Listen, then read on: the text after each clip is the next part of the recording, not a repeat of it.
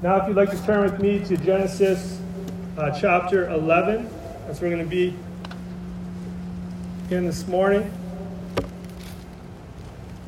If you've been with us, we've been going through the book of Genesis. It's the start of January, Genesis 1 through 11. Our desire, we're seeking to build a biblical worldview.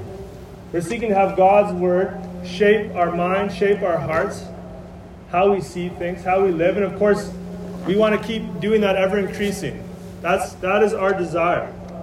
I don't think any of us ever get there fully. We want to keep doing that. We want to keep having God's word expose our heart, expose our mind, and live with a biblical worldview. I don't know about you, but I found our time in Genesis has been so rich. It's been so relevant to today's world. It's been so timely. The past few weeks we've been looking at the flood, the global flood, wiped out humanity. God's judgment for sin. And then following that, last week we looked at 8 people coming off the ark. They're called to repopulate the earth. We learned about the Noahic covenant, the true meaning of the rainbow, God's promise to never flood the earth again globally, even though man's heart is wicked. And then following that today, we're going to be in the story of the Tower of Babel. And my desire, my prayer, is that God would continue to get bigger and each one of us would continue to get smaller. And what I mean by that is like John the Baptist in John 3:30, he said of Jesus Christ, he said, "May he increase and may I decrease." And I pray that as we see more of who God is and he continues to expand, that we would see where we are. We would feel smaller, but to the glory of God, that he would do that in us. So that's my prayer, that's my desire. If you want to stand with me as we read Genesis 11, 1 to 9.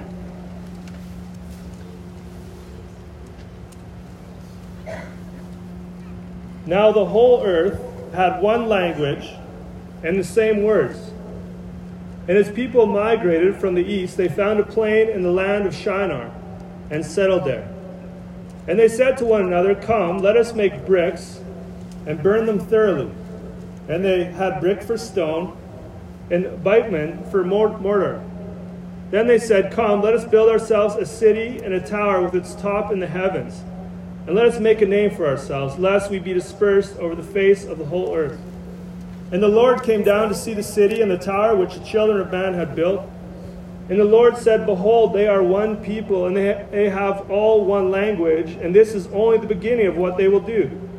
And nothing that they propose to do will now be impossible for them. Come, let us go down and there confuse their language, so that they may not understand one another's speech." So the Lord dispersed them from there over the face of all the earth, and they left off building the city. Therefore its name was called Babel, because there the Lord confused the language of all the earth.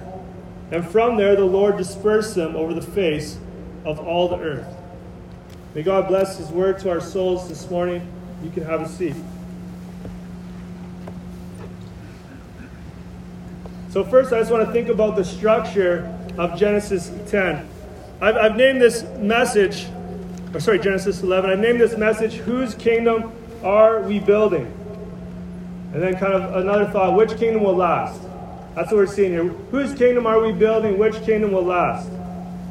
So maybe, I don't know if you know this, but so Genesis 10 is actually all about the nations spreading out from Noah.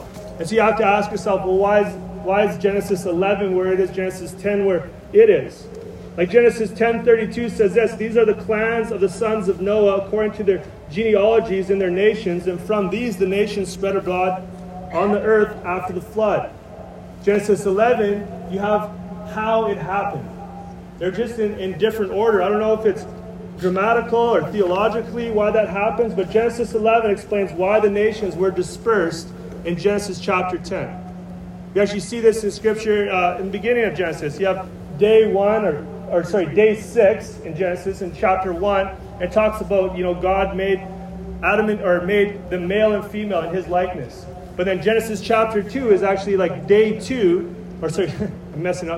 6 in great detail. And so here we have Genesis chapter 11, why they were dispersed, explaining what happens in Genesis chapter 10. Because even if you look at Genesis chapter 10, verse 5, it says this: "From there, these coastland peoples spread in their lands, each with his own language." It says that again in verse 20 and verse 31. All these nations keep spreading out, and they all have their own languages. So again, then you get to Genesis chapter 11, they had one language, kind of one purpose, and they're spread out from there. In fact, Genesis 11, just part of the structure, it's a chiasm. And unless you study poetry, you're like, what is a chiasm? It's kind of like, it has a similar start to a similar end. Verses 1 to 4 kind of focus on man.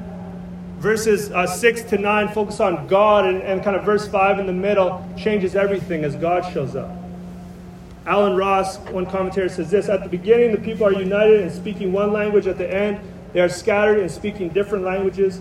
The material in between explains this reversal." So looking at the first section, verses 1 to 4, I want us to see how to build humanity's kingdom. Like we needed a lesson, but there's going to be 2 points, big points. You can see how to build humanity's kingdom. Let's see how they do it. If you just notice, I just want to bring your attention, Genesis 9, 1 to 7, they get off the ark. And God's command to Noah and his sons. In Genesis 9:1, God blessed Noah and his sons and said to them, "Be fruitful and multiply and fill the earth."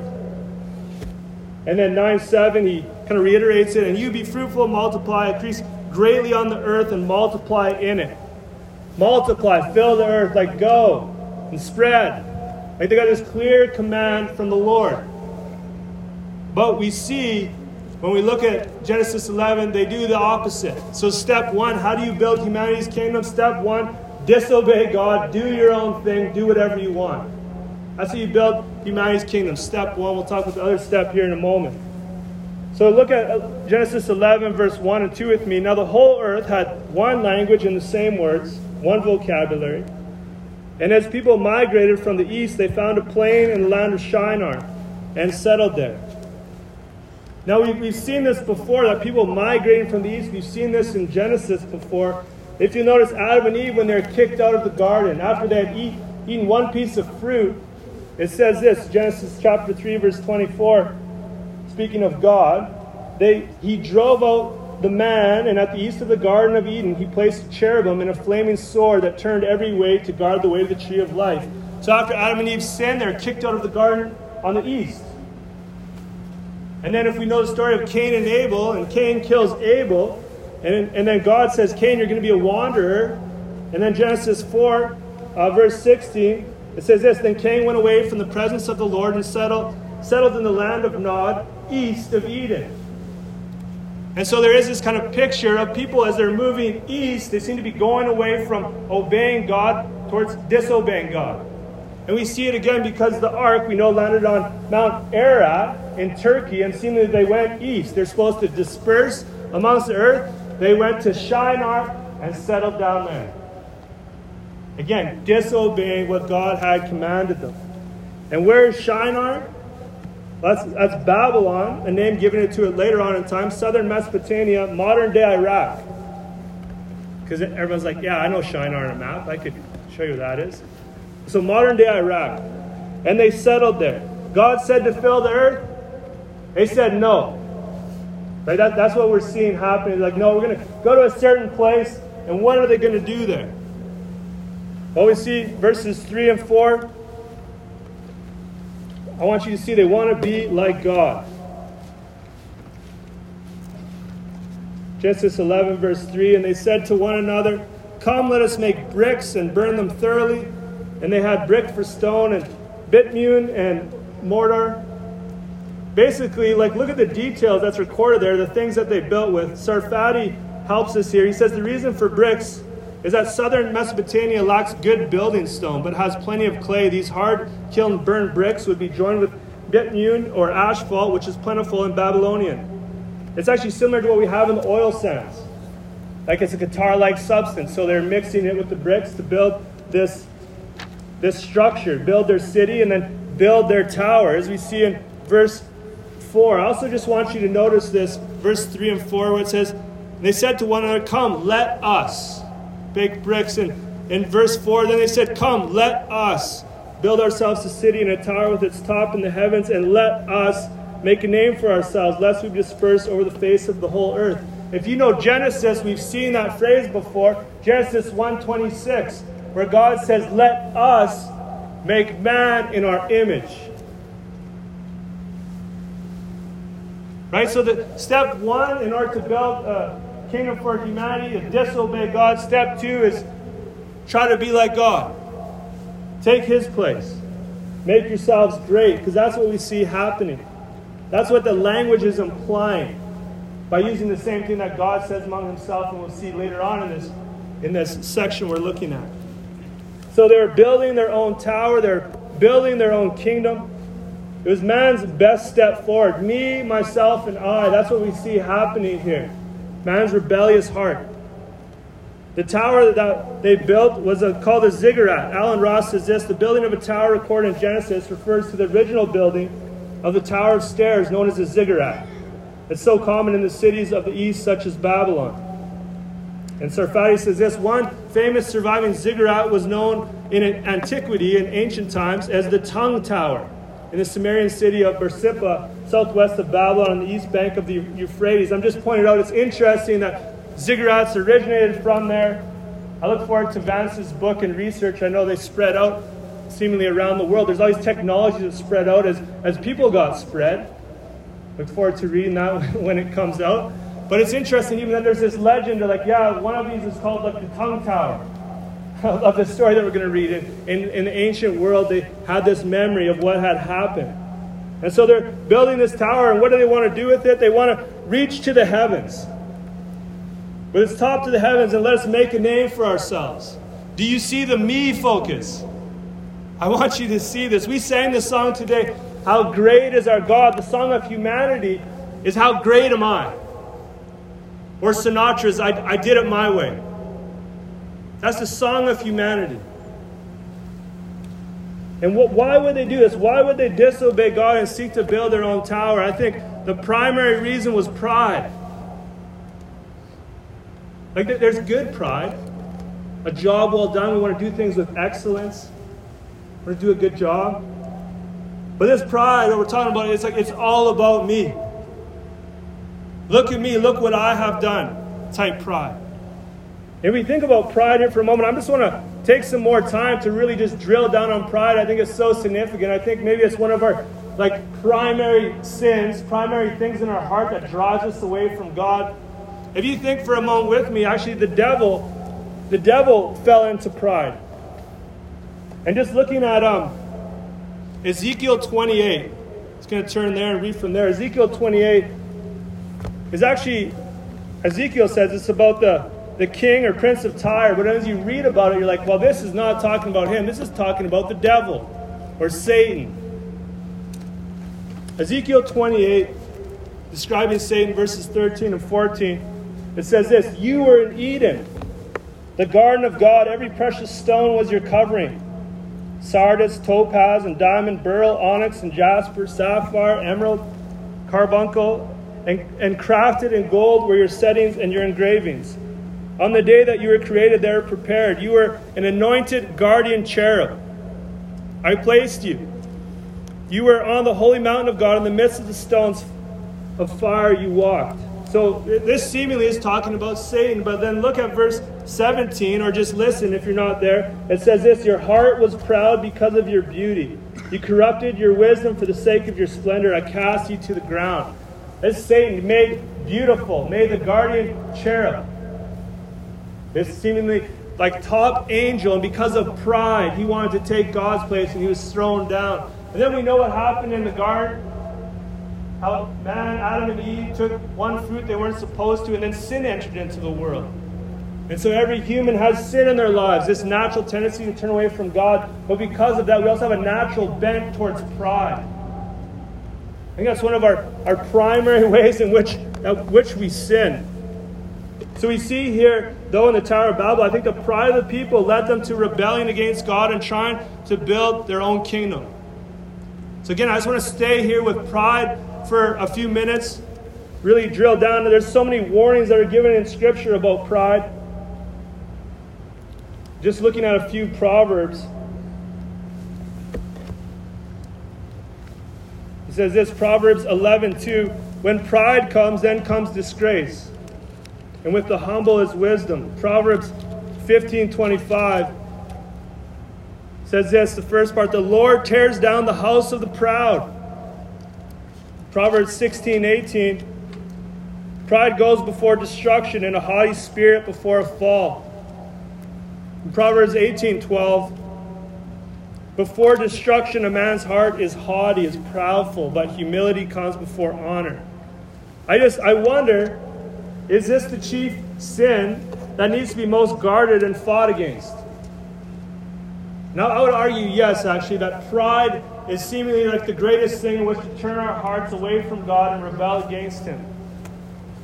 But we see the people building the Tower of Babel, they were dealing with pride. But do we deal with pride today? Just think for a moment, like, of the high towers that we have today. Are we still trying to build towers to the sky? I think people still want to reach the heavens, just like Babel did.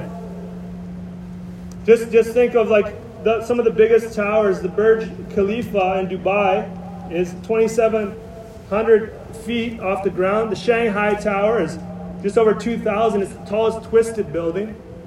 In Raj Al Bayt, it's almost 2,000 feet. In Mecca, Saudi Arabia, the tallest building with a clock tower. It's like if you're not the tallest building, you got to be the tallest building with something. You got to be number one somehow. Interesting, China is 5 of the top 10 tallest towers in the world. It's just interesting. Like, there's still something like we want to be the highest in the clouds because it means something. Is humanity proud of its accomplishments? And I know I could sit there for so long, but I won't. But just think even for ourselves. Our world says maybe our problem is self-esteem. Like, if we just love ourselves more, we'd be better. But no, the problem is not with self-esteem. The problem is that we actually love ourselves too much and we don't love God as we ought to. Where the world says, yes, it's about you, the Bible says it's about God.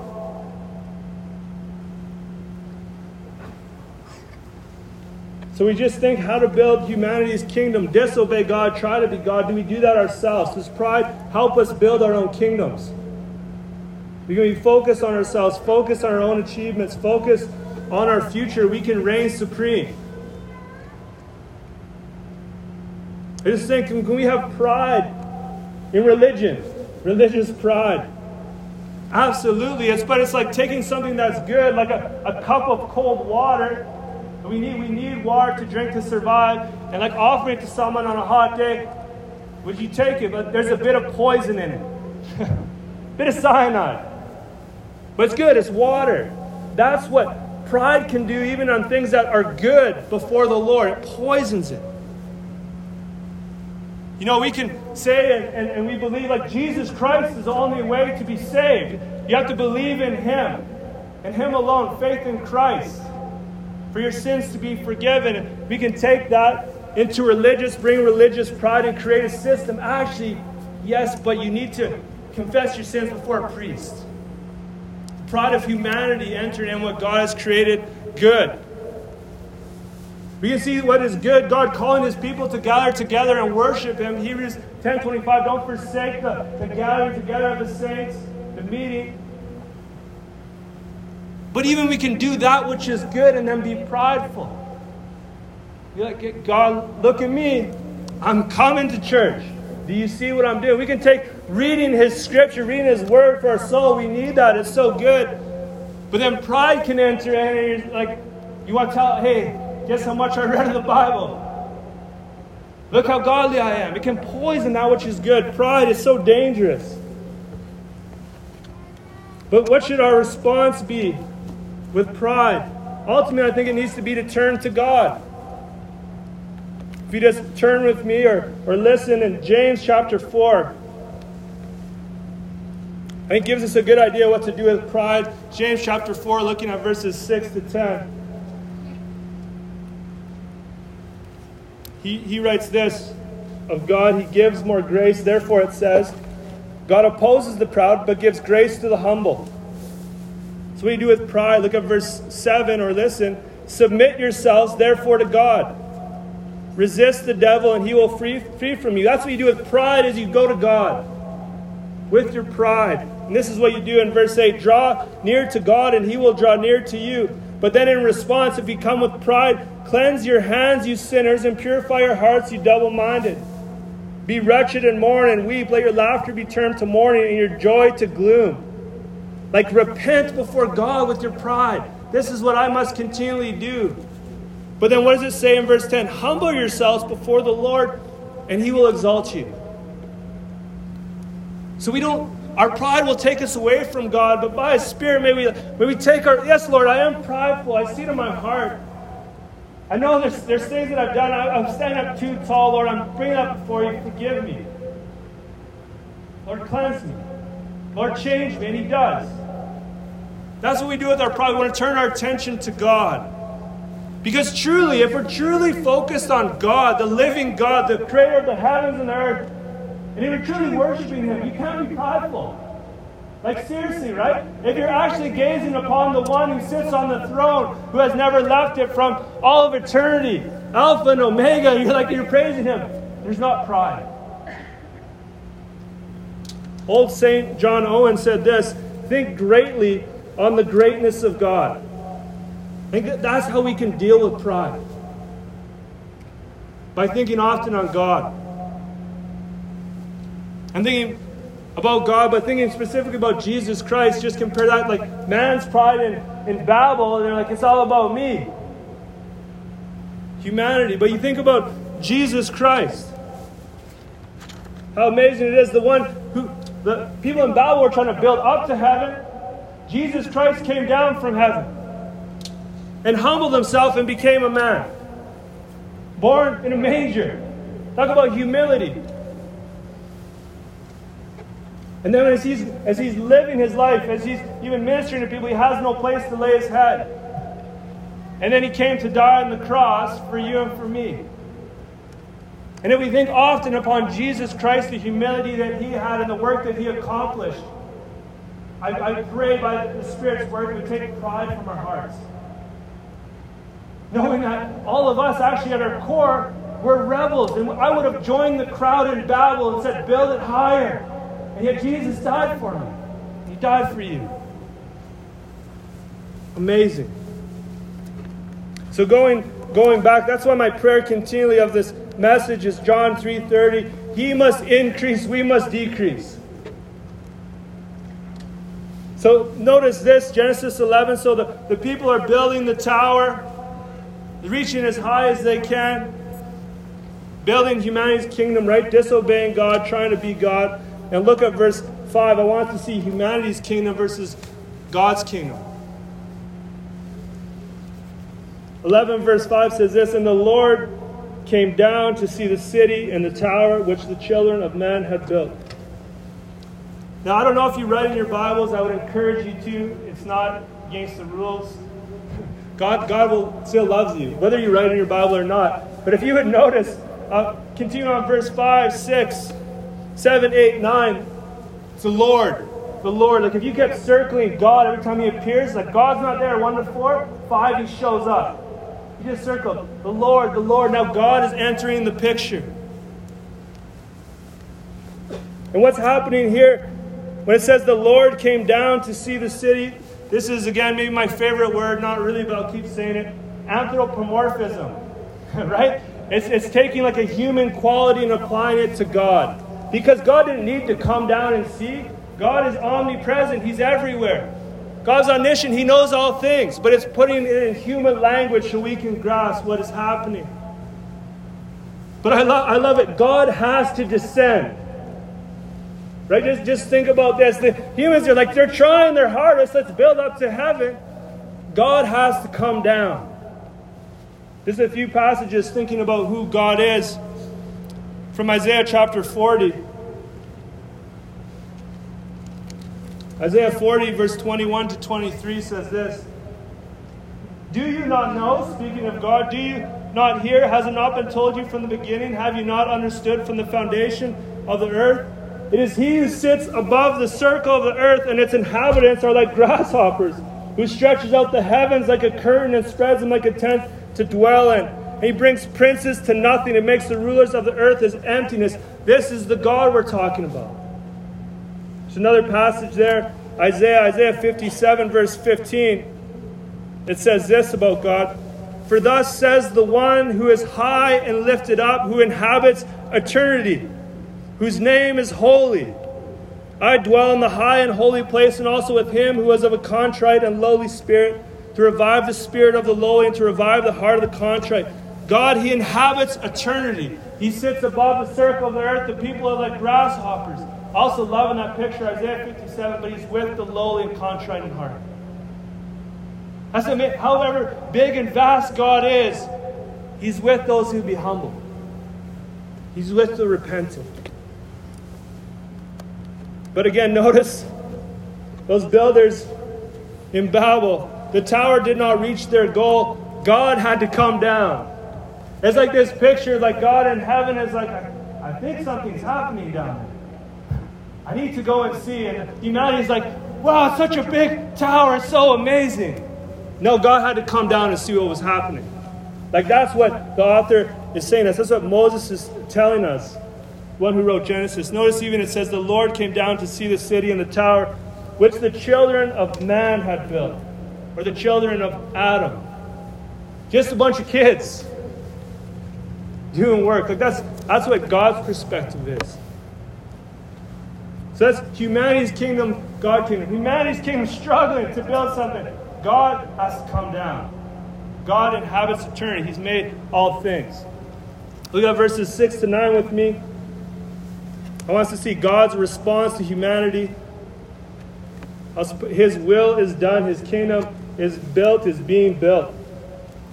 I'm not good at titles. I just keep adding on. I want us to see God's response. Look at verse 6 with me. And the Lord said, behold, they are one people, and they have all one language, and this is only the beginning of what they will do, and nothing what they propose to do will now be impossible for them. Very similar to Genesis 3:22.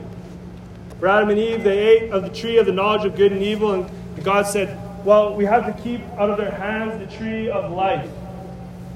Like they've already done this much evil, we need to pull back from them even more wickedness. Like look at what happened. All these people with one language, everything that they've done. Victor Hamilton says this, as in Genesis 3, mankind is trying to overstep his limits, and in fact does so only to pay a price for that self-exaltation. This proposed or potential action must be thwarted here as it was in Genesis 3. Look what the teamwork has done. This rebellion against God, if you would let them continue on, it would only increase. So look at what happens next. We know the story. Verse 7. Again, the language, come, let us go down, and they're confused their language so that they may not understand one other's speech. Come, let us go down. If you have a New American Standard Bible, you'll have us in capitals. To bring our attention that this us, this plural form, is actually referring to the Trinity. We see hints of the Trinity at the beginnings of Genesis 1:26. Let us make man in our image, in our likeness. Right? God is one. He appears in Scripture in three persons, the Father, the Son, and the Holy Spirit. And that's even what we're seeing here, the Tower of Babel. It's something, we see a glimpse of this doctrine in the beginning chapters of Genesis. It's fully revealed as you work through Scripture. Again, maybe we see it more very clearly, parts of the New Testament, Jesus' baptism, right? Jesus goes into the water. He's the Son of God. The Father says, this is my Son with whom I am well pleased. And the Holy Spirit, who is also God, descends as a dove. Three persons of the Trinity. So that's what we see happening there. Come, let us go down. And they're confused their language, so that may not understand one another's speech. Right? Like, what's God going to do? They're all going together, they're conspiring, they're building this tower to the heavens, so he confuses their language. Makes them speak in different tongues to one another. Just this thing about the ability to communicate, how it helps to get things done. I don't know if you've spent any time overseas or talking with people whose primary language is not English. And maybe the more complicated things you're talking about, the more miscommunication can happen, and you can get very frustrated. Especially if they don't know any English and you don't know what their language is. And you can communicate a lot of simple things through body language, right? If you go overseas and looking for a washroom or whatever, right? You can find that. But in terms of building a tower, just think about this. Think about the chaos that would have ensued as they no longer spoke the same language. And these people who are working together building bricks, and it's in my mind, it's like Charlie Brown. I don't know if you've ever seen Charlie Brown. Anytime that parents talk, it's like, wah, wah, wah, wah, wah, wah, wah, wah. That's what's happening. They're before they're hey, yeah, pass that brick over here. Let's go up over here. And the guy's like, wah, wah, wah, wah, wah. What? Or maybe they're what did you just say to me? And then all of a sudden this confusion, this they're turning against one another, and everything falls apart because God changes their languages, the ability to communicate. This is just an interesting point Derek Kinder makes. It makes it clear that unity and peace are not ultimate goods. Better division than collective apostasy. That's interesting. All of humanity together, they're how can we be God? And God divided them and gave them different languages to speak. And we'll talk more about this a little later. But what do we see? This yearning to come together as one. God said that wasn't good. Looking at verse 8, continuing, you see man's plans and the Lord's will. So the Lord dispersed them from there over the face of all the earth, and they left off building the city. Right? What their goal was not to disperse. You see in verse 2 and verse 4, they found a plain in the land of Shinar, and they settled there. And verse 4, they're going to make a name for themselves, lest we be dispersed over the face of the whole earth. They're hey, we're planting our flag. This is where we are. This is what we're doing. God's response, disperse them. I love it. They're hey, we want to make a name for ourselves. They made a name. It's called Babel. When God just spread them out. But also, I think we see here God's mercy. Because if you just think not too long ago, in the Bible, even in chronological time, the earth was globally flooded. And they went off the ark, and instead of spreading, they rebelled. And God in His mercy spreads them and gives them different languages. Doesn't wipe them out. It's God's mercy and His kindness. But I love, you see just man, this is what we're going to do. We're going nowhere else. God's and you're gone. Reminds me, Proverbs 16:1 says this, the plans of the heart belong to man, but the answer of the tongue is from the Lord. Proverbs 16:9, the heart of man plans his way, but the Lord establishes his steps. I love it. Is our will going to be done, or is God's will? It's God's will. We can just see this in a few things we need to deal with in our time, aging. People can come up with all types of anti-aging creams and whatever. It's you're still going to celebrate the next birthday. Because marking another year went by, you're still getting older, sickness. Mankind were hey, this is what we're going to do to stop things. And you're there's a prime example we could talk about. We didn't stop things. Things just kept going. Or even death. I think there's some people, I think it's Walt Disney. There's probably other people who are just freeze ourselves. Because people in the future are going to figure this thing out about death. And then you can revive me and make sure I keep living. It's no, God's will is going to be done. We all die. So I think that's what we see here. We see almost the people of mankind's planet flag were going nowhere. Like a toddler who doesn't want to have a bath. No. I'm sure none of you have ever dealt with that. So you just pick up the toddler. You're going in the bathtub. That's what happens. God's will is always accomplished. And we see that here in Babel. In verse 9, therefore, its name was called Babel, because there the Lord confused the language of all the earth, and from there the Lord dispersed them over the face of all the earth. Who is the hero of the text? Who is the last one standing? It's God. I love that they made a name for themselves, Babel. That's the name they made for themselves. Interesting, Babylon, ancient Babylon, their own history of understanding Babel, they even have a different definition for the word where they say it means the gate of the god. That's how they'll remember Babel. That's how they defined it. The gate of the god. Where in Hebrew, it sounds like the word for mixed up or confused. I just love this. Think about what's left. Unfinished city, unfinished tower. This is the monument of humanity. The unfinished Tower of Babel. This is us at our best. When we want to be God, we want to disobey Him. The monument of humanity. Proverbs 10:24 says this, what the wicked dreads will come upon him. Now, I just want to take a few other points from this story, if you will, like pull a few threads. You know, you have a sweater, I don't know if you ever do that, and you start pulling a thread. It's not good, you shouldn't do that. But just one, like where do you go from this story in the book? It's like they gather together, they get dispersed. That's Genesis 10. It really explains the dispersion, the spreading out of the nations and the languages. And then from, though, continuing on, you're like, what hope is there? Just such rebellious people. But then the story leads to one man, Abraham. And God says, from this one man, not a believer, we're going to look at it a bit next week, I'm going to build a nation. And my blessings are going to be poured out through that nation, through that people. So it's amazing how God works, even in the midst of man's rebellion. So that's kind of one thread. Abraham, we're going to look a bit at him next week. The next one I want to just pull on is Babylon. Right? They built the Tower of Babel in Shinar, later on called Babylon. Babylon in the Bible is like a picture of people against God. That's Babylon.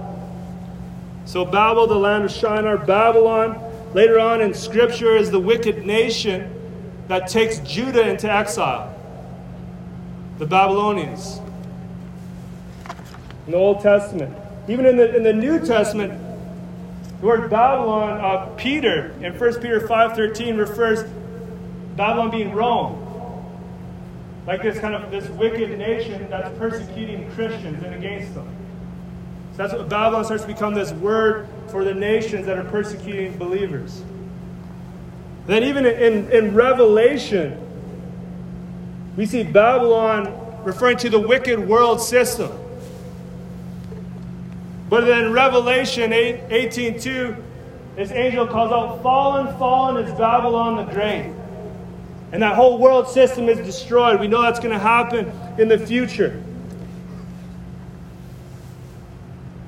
Just think about this for a moment with me. When you hear or read of global elites plotting together to rule, to make a name for themselves, remember what happened in Genesis 11 and be encouraged. Again, it's interesting, like everything's happening wide open. Nothing's hidden. Even if, I would just take a look, if you will. Look at this old painting of the Tower of Babel. If you search on your phone, not now, do it later. But if you search on your phone, the Tower of Babel, famous painting, and then just look at the European Union building. It's like the unfinished Tower of Babel. It's like I don't know why they would want to create a monument like that, but that's what they're doing. And you know, if you were to look into the World Economic Forum, it's just happening all in plain sight. You can see what their plans and purposes are. They want to make a name for themselves. They want to be in control. So friends, in the future, it may get harder, and it may get darker, but we know the end of the story. Babylon falls, God wins. And I hope you can take this story and be encouraged greatly in your hearts. When man gathers together and wants to be God, God shows up. Doesn't work out. All throughout Scripture. But we can take that to heart, seeing there Genesis chapter 11. Then I just want to pull one more string. People speaking in different languages. Right? The rest of the Bible. Even the Scripture, right? We have the Old Testament in Hebrew, the New Testament in Greek, sometimes in Aramaic. Different languages. But when does God change languages again? Just think about this. This act in the Tower of Babel, they're giving different languages, they're dispersed because they're rebelling against God. But when does God change the languages again? Happens at Pentecost. I'm just looking at Acts chapter 2 at the beginning, right? Like what, it's Jesus, and he died for our sins. He was buried in the grave, he rose again. Then he met with many people over 40 days, and he ascended into heaven. He told the believers, hey, wait in Jerusalem and pray until you receive power from on high. It's the day of Pentecost. What happens on the day of Pentecost? Acts 2, starting at verse 1. When the day of Pentecost arrived, they were all together in one place. And suddenly there came from heaven a sound like a mighty rushing wind, and it filled the entire house where they were sitting. And divided tongues as of fire appeared to them and rested on each one of them. And they were all filled with the Holy Spirit and began to speak in other tongues as the Spirit gave them utterance. Now there were dwelling in Jerusalem Jews, devout men from every nation under heaven. And at the sound the multitude came together, and they were bewildered because each one was hearing them speak in his own language. And they were amazed and astonished, saying, are not all these who are speaking Galileans? How is it that we hear each of us in his own native language? And you look at verse 11, if you're there with me. We hear them telling in our own tongues the mighty works of God.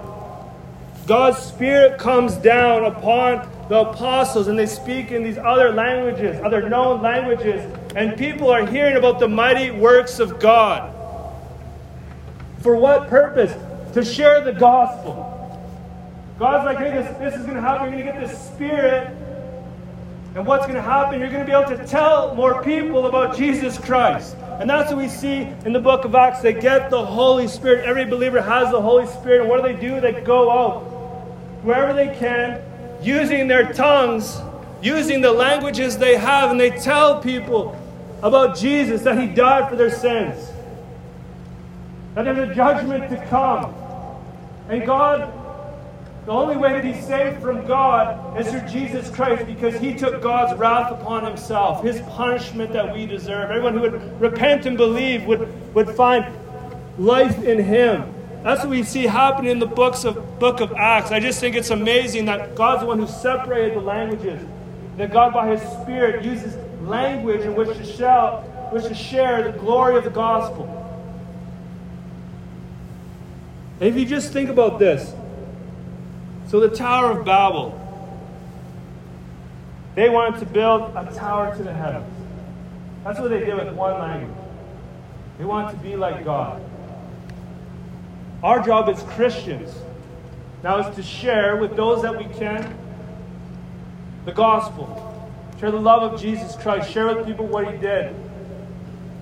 And what's the end? Then we would see in Revelation 5:9, before the throne, there's people from every tribe, every tongue, every nation gathered around the throne. What man's way is, hey, I'm going to do it my own way. I'm going to build my own kingdom. God's way is trust in Jesus Christ, and you'll be in heaven, around the throne, worshiping with the saints.